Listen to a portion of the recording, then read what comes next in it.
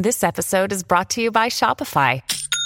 Forget the frustration of picking commerce platforms when you switch your business to Shopify, the global commerce platform that supercharges your selling wherever you sell. With Shopify, you'll harness the same intuitive features, trusted apps, and powerful analytics used by the world's leading brands. Sign up today for your $1 per month trial period at shopify.com/tech, all lowercase. That's shopify.com/tech.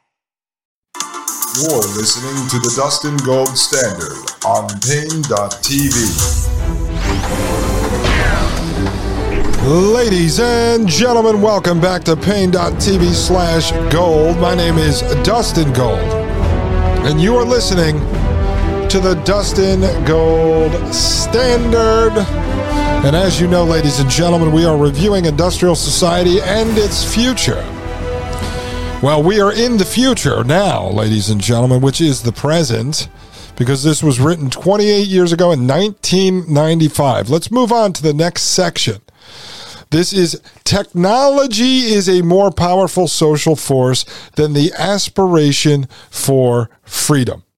And I want you to keep in mind while you're sitting here, as some of you have called this the masterclass on technocracy and transhumanism. It is ever evolving, ladies and gentlemen. I'm learning more every day, as you are, I hope.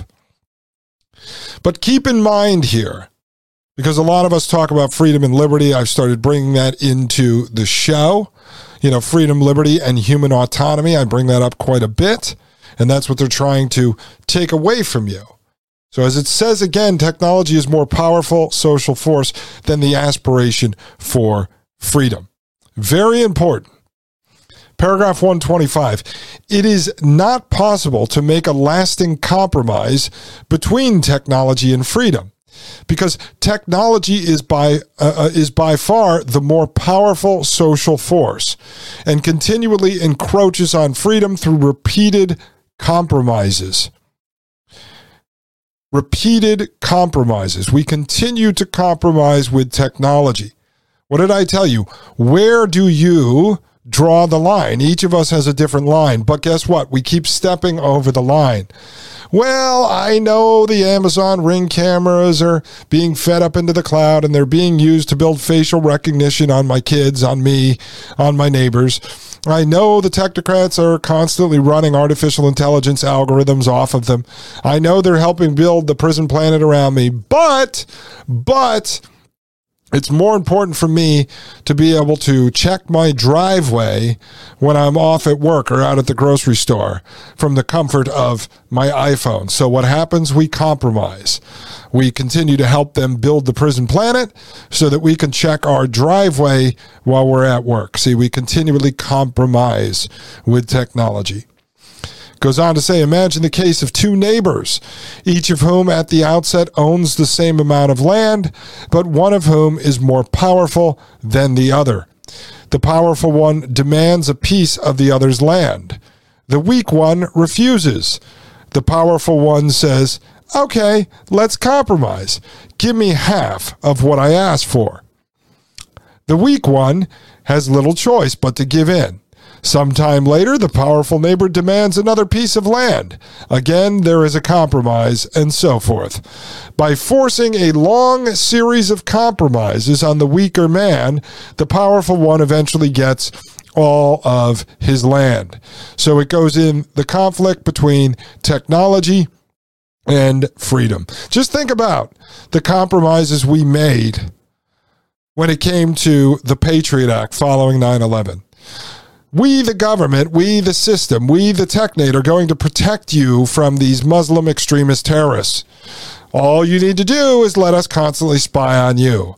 And so the more powerful man, the government, the state, the technate, they force that upon you. You give in, and boom, the next thing you know, you are being spied on constantly, and the technological system grows even more. Same thing, folks. Paragraph 126.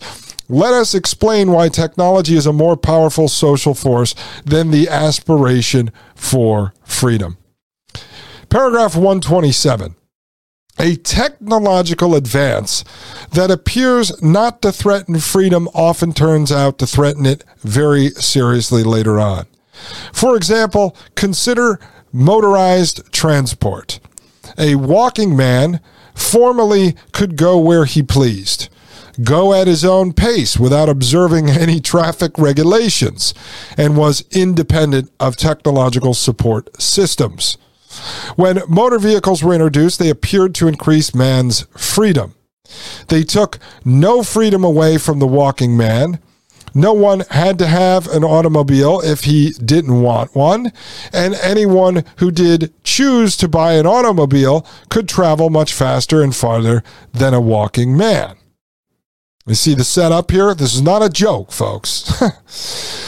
But the introduction of motorized transport soon changed society in such a way as to restrict greatly man's freedom of locomotion.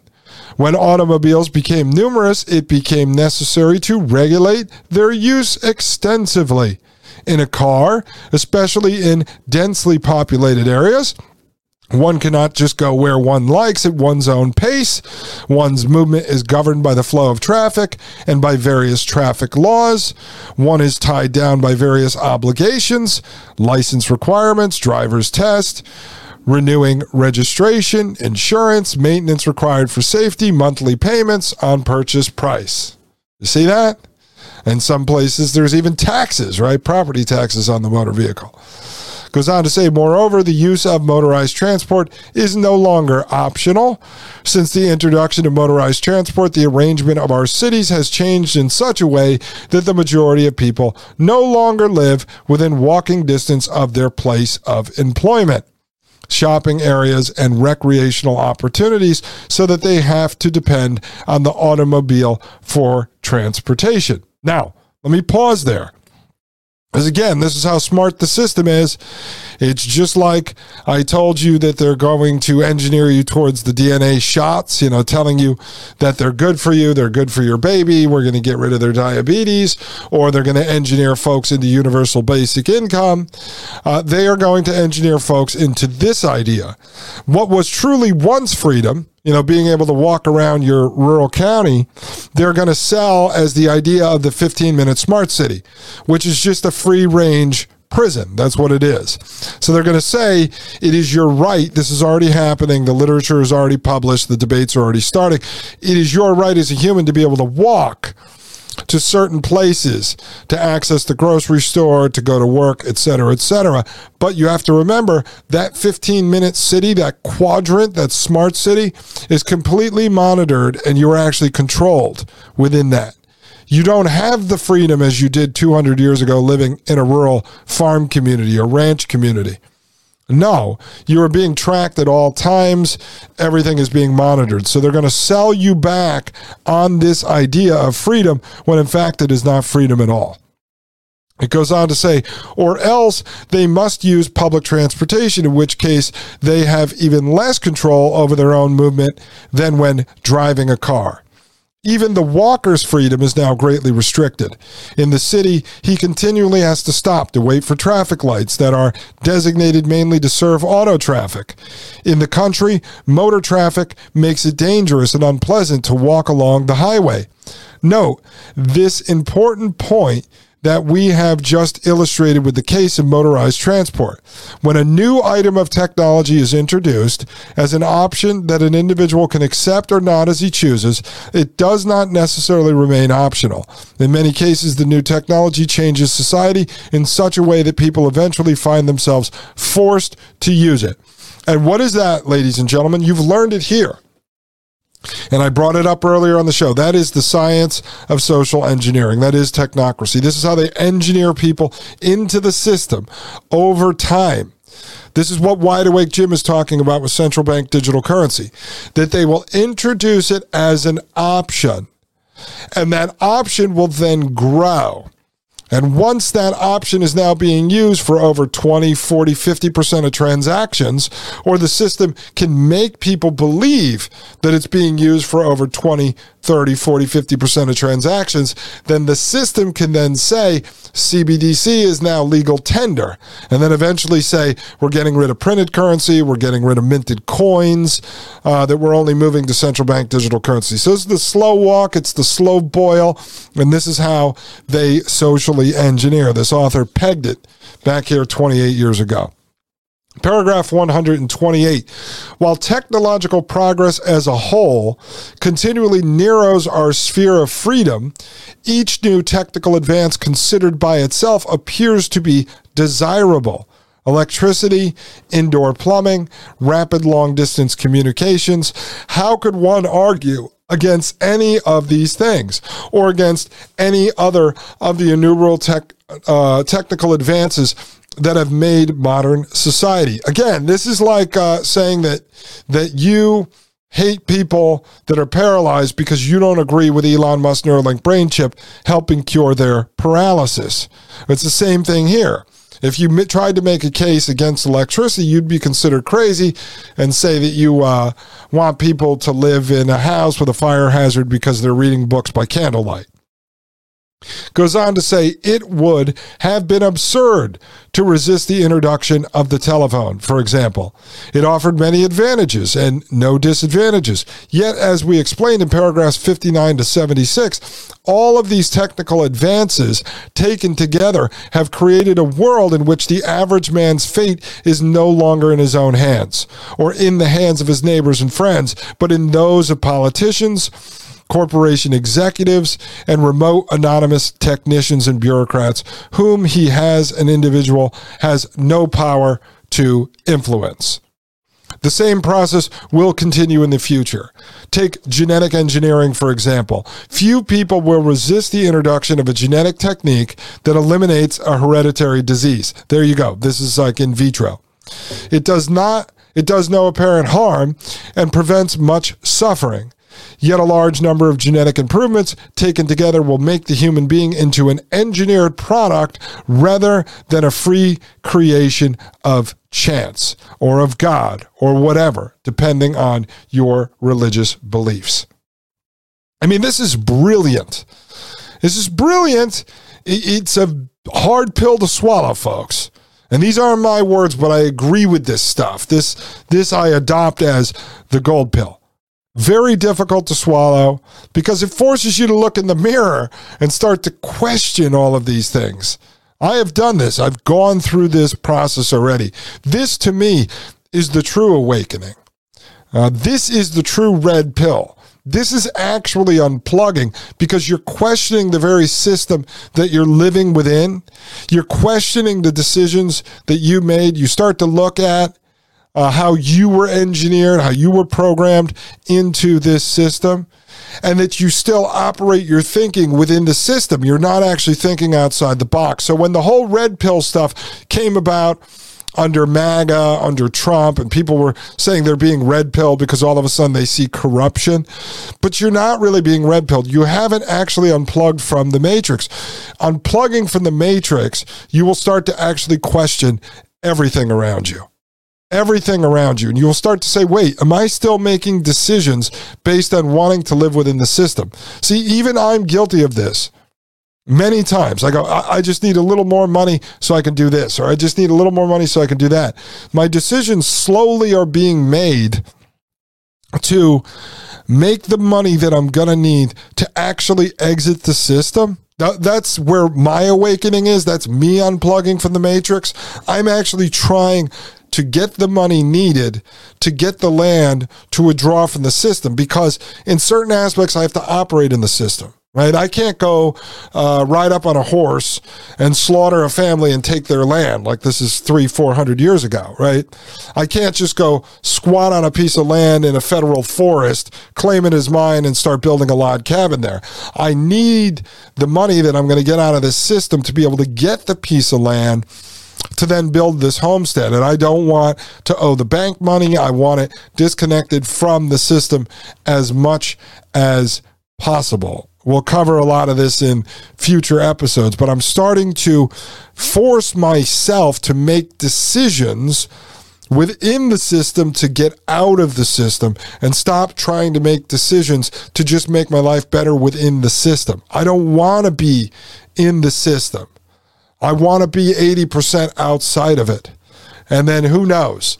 Once I make a decision, depending on what happens with Willie G and what he decides, we may exit the system. Now, you're always going to be governed by federal laws, state laws, county laws, local laws, if you decide to live in an HOA, which I would not do if I were you. So you're going to be subjected to the laws and regulations and policies of those systems, but you can be like the Amish living inside of a community that is pretty much cut off from the system as much as humanly possible, right? There's nowhere free around the earth. You're always going to be subjected to some government. And you're not going to start a war with the government, because if you do that, you're going to lose. But you can free yourself from a lot of it. And you have to start thinking this way. You have to start changing the way you think. And it's going to be uncomfortable. So you're going to have to get comfortable being uncomfortable if you are serious about this. Ladies and gentlemen, I'll be right back. I am very serious about the fact that I have to take a break. I'm running long. My name is Dustin Gold with the Dustin Gold Standard right here on Pain.tv/gold. You're listening to the Dustin Gold Standard on Pain.tv. Join the discussion at Pain.tv/gold. You're listening to the Dustin Gold Standard on Pain.tv.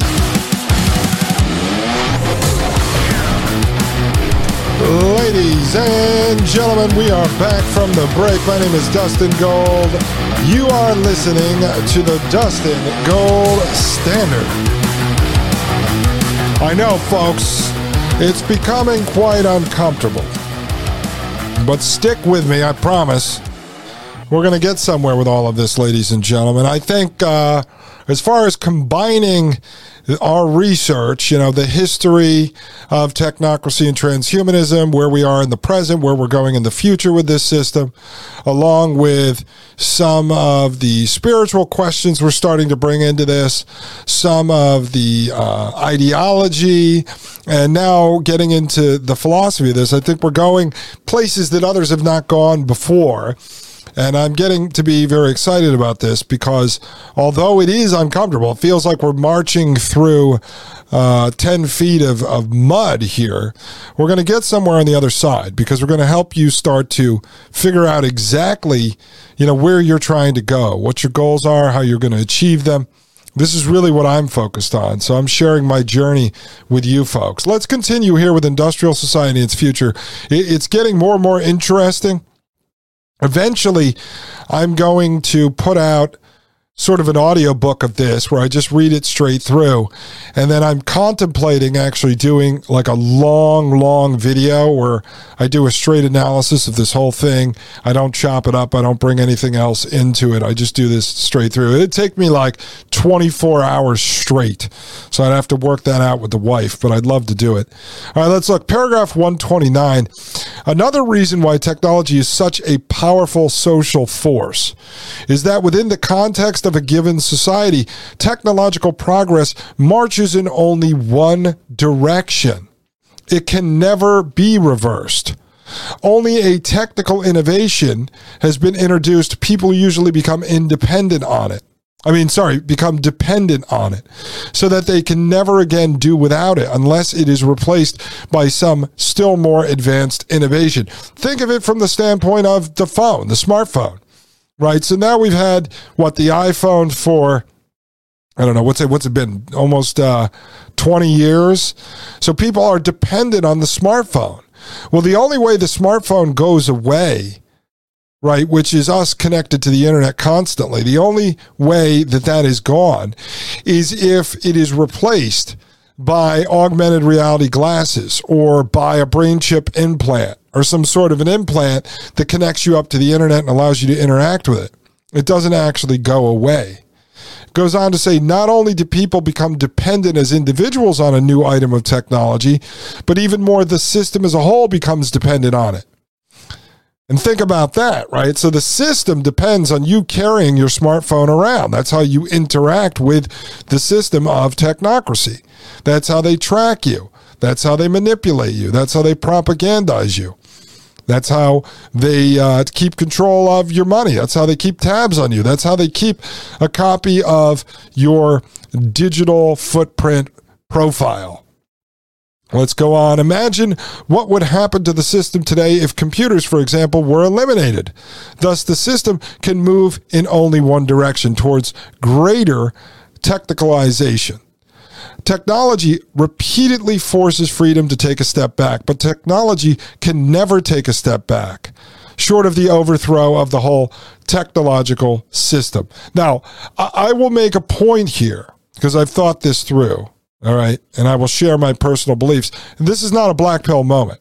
This is just a reality check. The author is correct. All right. Technology itself within the system. I'm talking about the overall system, not talking about you withdrawing from the system. To me, the solution is you withdrawing from the system. Right. But technology in of itself, within the technate, within the technocracy, it cannot and it will not shrink. The footprint will not shrink. It will not be reined in. It will not be reformed. There will not be politicians that save you from this. There will not be companies that pull this back. The state is not going to pull this back. The technology will continue to grow. And either one of two things are going to happen. Either people, individuals, you and me, are going to withdraw from the system. Now, the system may continue to grow because it'll only be a very small minority of us who withdraw from the system, but there will be pockets of people that eventually come together and form territories, communes, whatever, who have decided to form these Amish or half Amish style communities that have withdrawn from the system. And then the system will either just keep operating and allow those folks to remain autonomous and separate from the system, or the system will go to war with those people. That I don't know. I'm not a big believer that there's going to be militaries or SWAT teams to come in and take out these encampments, let's call them. I mean, we saw it with David Koresh and Ruby Ridge and such, but I don't necessarily believe at this point they want that. They want to corral everyone into the system, and I don't know if making an example out of people, like going in with the military into the Amish community right now, is going to work. It worked 30 years ago, 40 years ago. I don't know if it would work today. So either people as individuals will withdraw from the system and then start forming communities that withdraw from the system, and the system will then have to go to war with those people or leave them alone, or the system will eventually collapse on itself. So as the majority of people rely so heavily on the technological system, either the people are going to become so incompetent, the scientists, the engineers, others, all these people that we've seen, in running the system and keeping the system operating, that the system will start to erode and collapse. Right? Can it all be driven and run by AI and algorithms? Maybe. I don't think they're there yet. And then everyone inside is just an idiocracy, moron running around drooling on themselves. And the system keeps it operated. The robots and the AI keep the people alive, right? I don't see that happening. So the system could collapse because of the dumbing down and incompetence of society not being able to actually run the system, the prison that they live in, that they don't even know that they are actually helping run. Or there's some sort of a natural event, an occurrence, I don't know, call it divine intervention, where there's a solar flare that takes out the satellites and the power grids, the internet, and it basically sets people, humanity, the planet, back to primitive days. And all the people that are 100% reliant on the system, even 50% or more, will end up dying because they can't operate without the internet, without their refrigerator, without their car. They just won't be able to do it. So those people will die. And basically the whole planet or different parts of the planet will reset because of some sort of natural occurrence or divine intervention, or throw in the third one along those lines. Take the Christian folks or whatever, even elements of Judaism, even elements of Islam, that there's going to be some sort of end times where all the good people are going to get, sucked up into heaven. And I mean, if you believe that, I'm just saying that's a third possibility, right? The religious part of it. So that's really the only three ways. I'm going myself because I'm not waiting to be raptured. Whether I believe that or don't believe that or believe parts of it, I'm not waiting. I believe it's my duty to actually carve out a future for my wife and me and for our child, and to get them ready to take on the world and to survive in it, and then not just survive but thrive in it, no matter what system they end up living in. If they choose to live under the technocracy or they choose to go live in nature, that Willie G is able to go survive and thrive in whichever direction he goes. That's my duty as his parent. So I'm going with number one, right? I'm going with number one. And even some of the pastors I've been talking to off the record who are going to come on the show, they have said to me, they do believe in the rapture, but no one can predict when that is. That could be 100 years from now. It could be 5 years from now. It could be 1,000 years from now. So people need to be responsible, be independent, be self-reliant. They need to make things happen, not wait for God to come and save them, right? So I'm going with one, which is withdrawing from the system on my own. If the system comes and attacks me, then I'll deal with that when the time comes. But I think you can do this, which is start to withdraw from the system. All right, let's read this. Paragraph 130. Technology advances with great rapidity and threatens freedom at many different points at the same time. Crowding, rules and regulations, increasing dependence of individuals on large organizations, propaganda and other psychological techniques, genetic engineering, invasion of privacy through surveillance devices and computers, etc. To hold back any one of the threats of freedom would require a long and difficult social struggle. Those who want to protect freedom are overwhelmed by the sheer number of new attacks and the rapidity with which they develop. Hence, they become apathetic and no longer resist. To fight each of the threats separately would be futile. Success can be hoped for only by fighting the technological system as a whole, but that is revolution, not reform. Now, I agree with the author on this, that the system can't be reformed, and you can't run around trying to put out all these fires, so the entire system needs to be attacked. Now, myself personally, all right, I don't think it's time to go do militant things. I don't think it will do you any good, because I think the vast majority of people, the vast majority, I'm talking 99.9%, have no idea about what we're talking about here. They might feel something is wrong.